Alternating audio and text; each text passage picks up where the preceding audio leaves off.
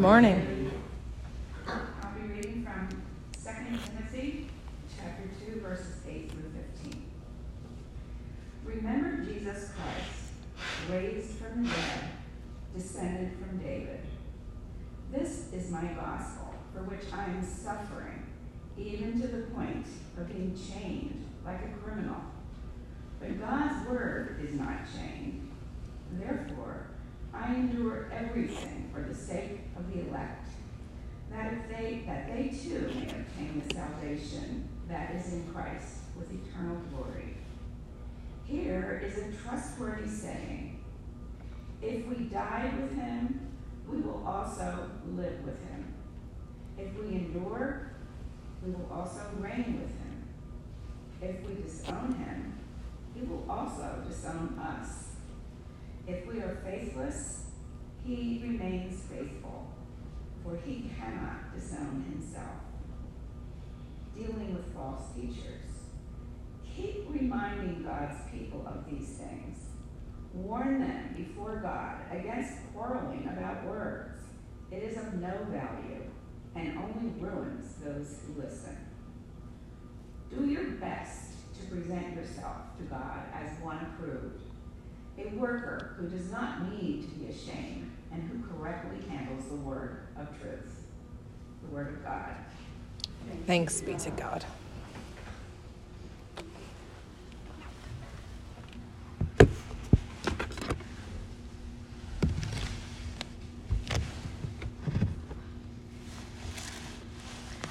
Thank you, Penny. These last few weeks, we've spent some time thinking about boldness. Sinning boldly, living boldly, and loving boldly. 3 weeks ago, we talked about what it means to sin boldly, but to believe and rejoice in Christ even more boldly. We talked about how God's love for us is the wellspring from which God saves the world. That love opens space for us to be brave and make changes and move toward God's future for us in this place. We talked about how a vision for church must emerge from among us as we pray and listen and move in rhythm with the Spirit. 2 weeks ago, we talked about the charge that is presented to Timothy to contest the good contest. We discussed what it means to pursue righteousness, godliness, faith, love, endurance, and gentleness. We talked about how wondrous a thing it is that we have never not lived in the eternality of God, for Christ brought eternity among us. Last week, we talked about what it means to love boldly. Loving boldly is stirring the gifts of power, love, and self-discipline that God has placed in us. Taken together, sinning boldly, living boldly, and loving boldly can lead us to a bold faith if we are willing.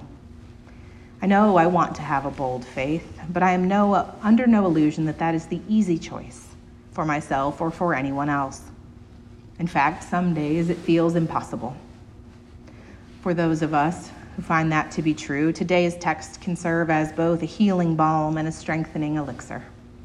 So let us look to it. Remember Jesus Christ, raised from the dead, a descendant of David. That is my gospel, for which I suffer hardship, even to the point of being chained like a criminal. But the word of God is not chained. Therefore, I endure everything for the sake of the elect, so that they may also obtain the salvation that is in Christ Jesus with eternal glory. The entire epistle of 2 Timothy is deeply concerned with the core of Christian truth. The opening admonition of this lection is to remember Jesus Christ. In this way, we ground our understanding of faith in the one who was both raised from the dead and descended from David. From this position, our writer can convey with confidence that even though Paul was chained, the word of God is not. Different traditions understand what the word of God means differently. Here it refers to the gospel message itself. Jesus could not be confined by death, so the good news cannot be confined by Paul's sufferings. Likewise, Paul's sufferings cannot be evidence that he is unfaithful to the message. Rather, they serve as a testament to others that they ought to endure. But of course, endurance is a choice.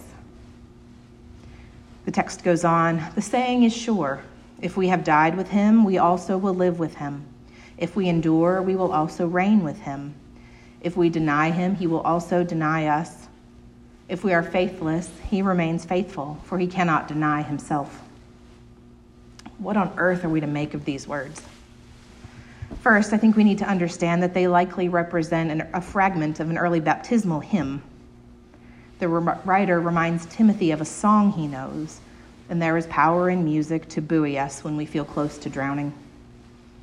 If you recall last week's sermon, we talked about how Timothy was struggling to remain faithful to his call, despite all the advantages he had: a faithful family, a faithful mentor, a faithful community, and a faithful God.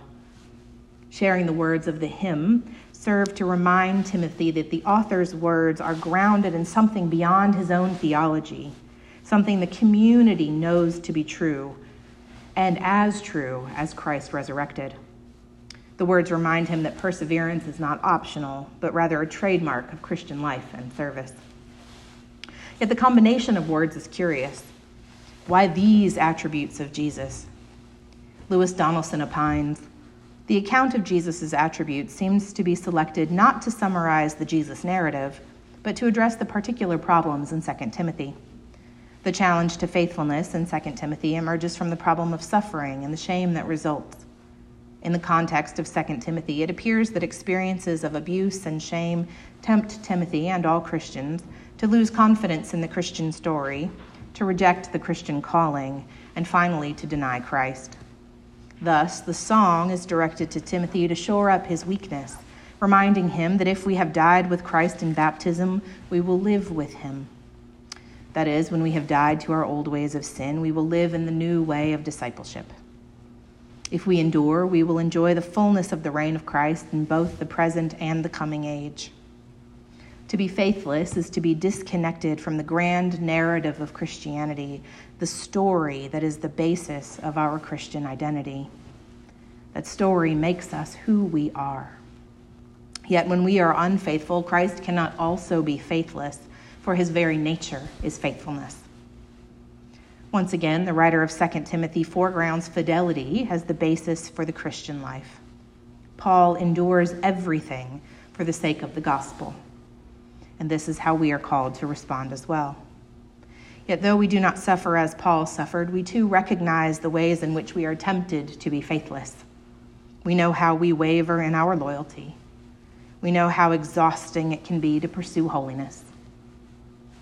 The author concludes, remind them of this and warn them before God that they are to avoid wrangling over words, which does no good, but only ruins those who are listening.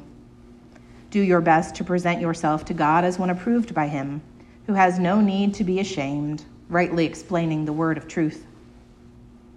What does this mean for us as a community of faith?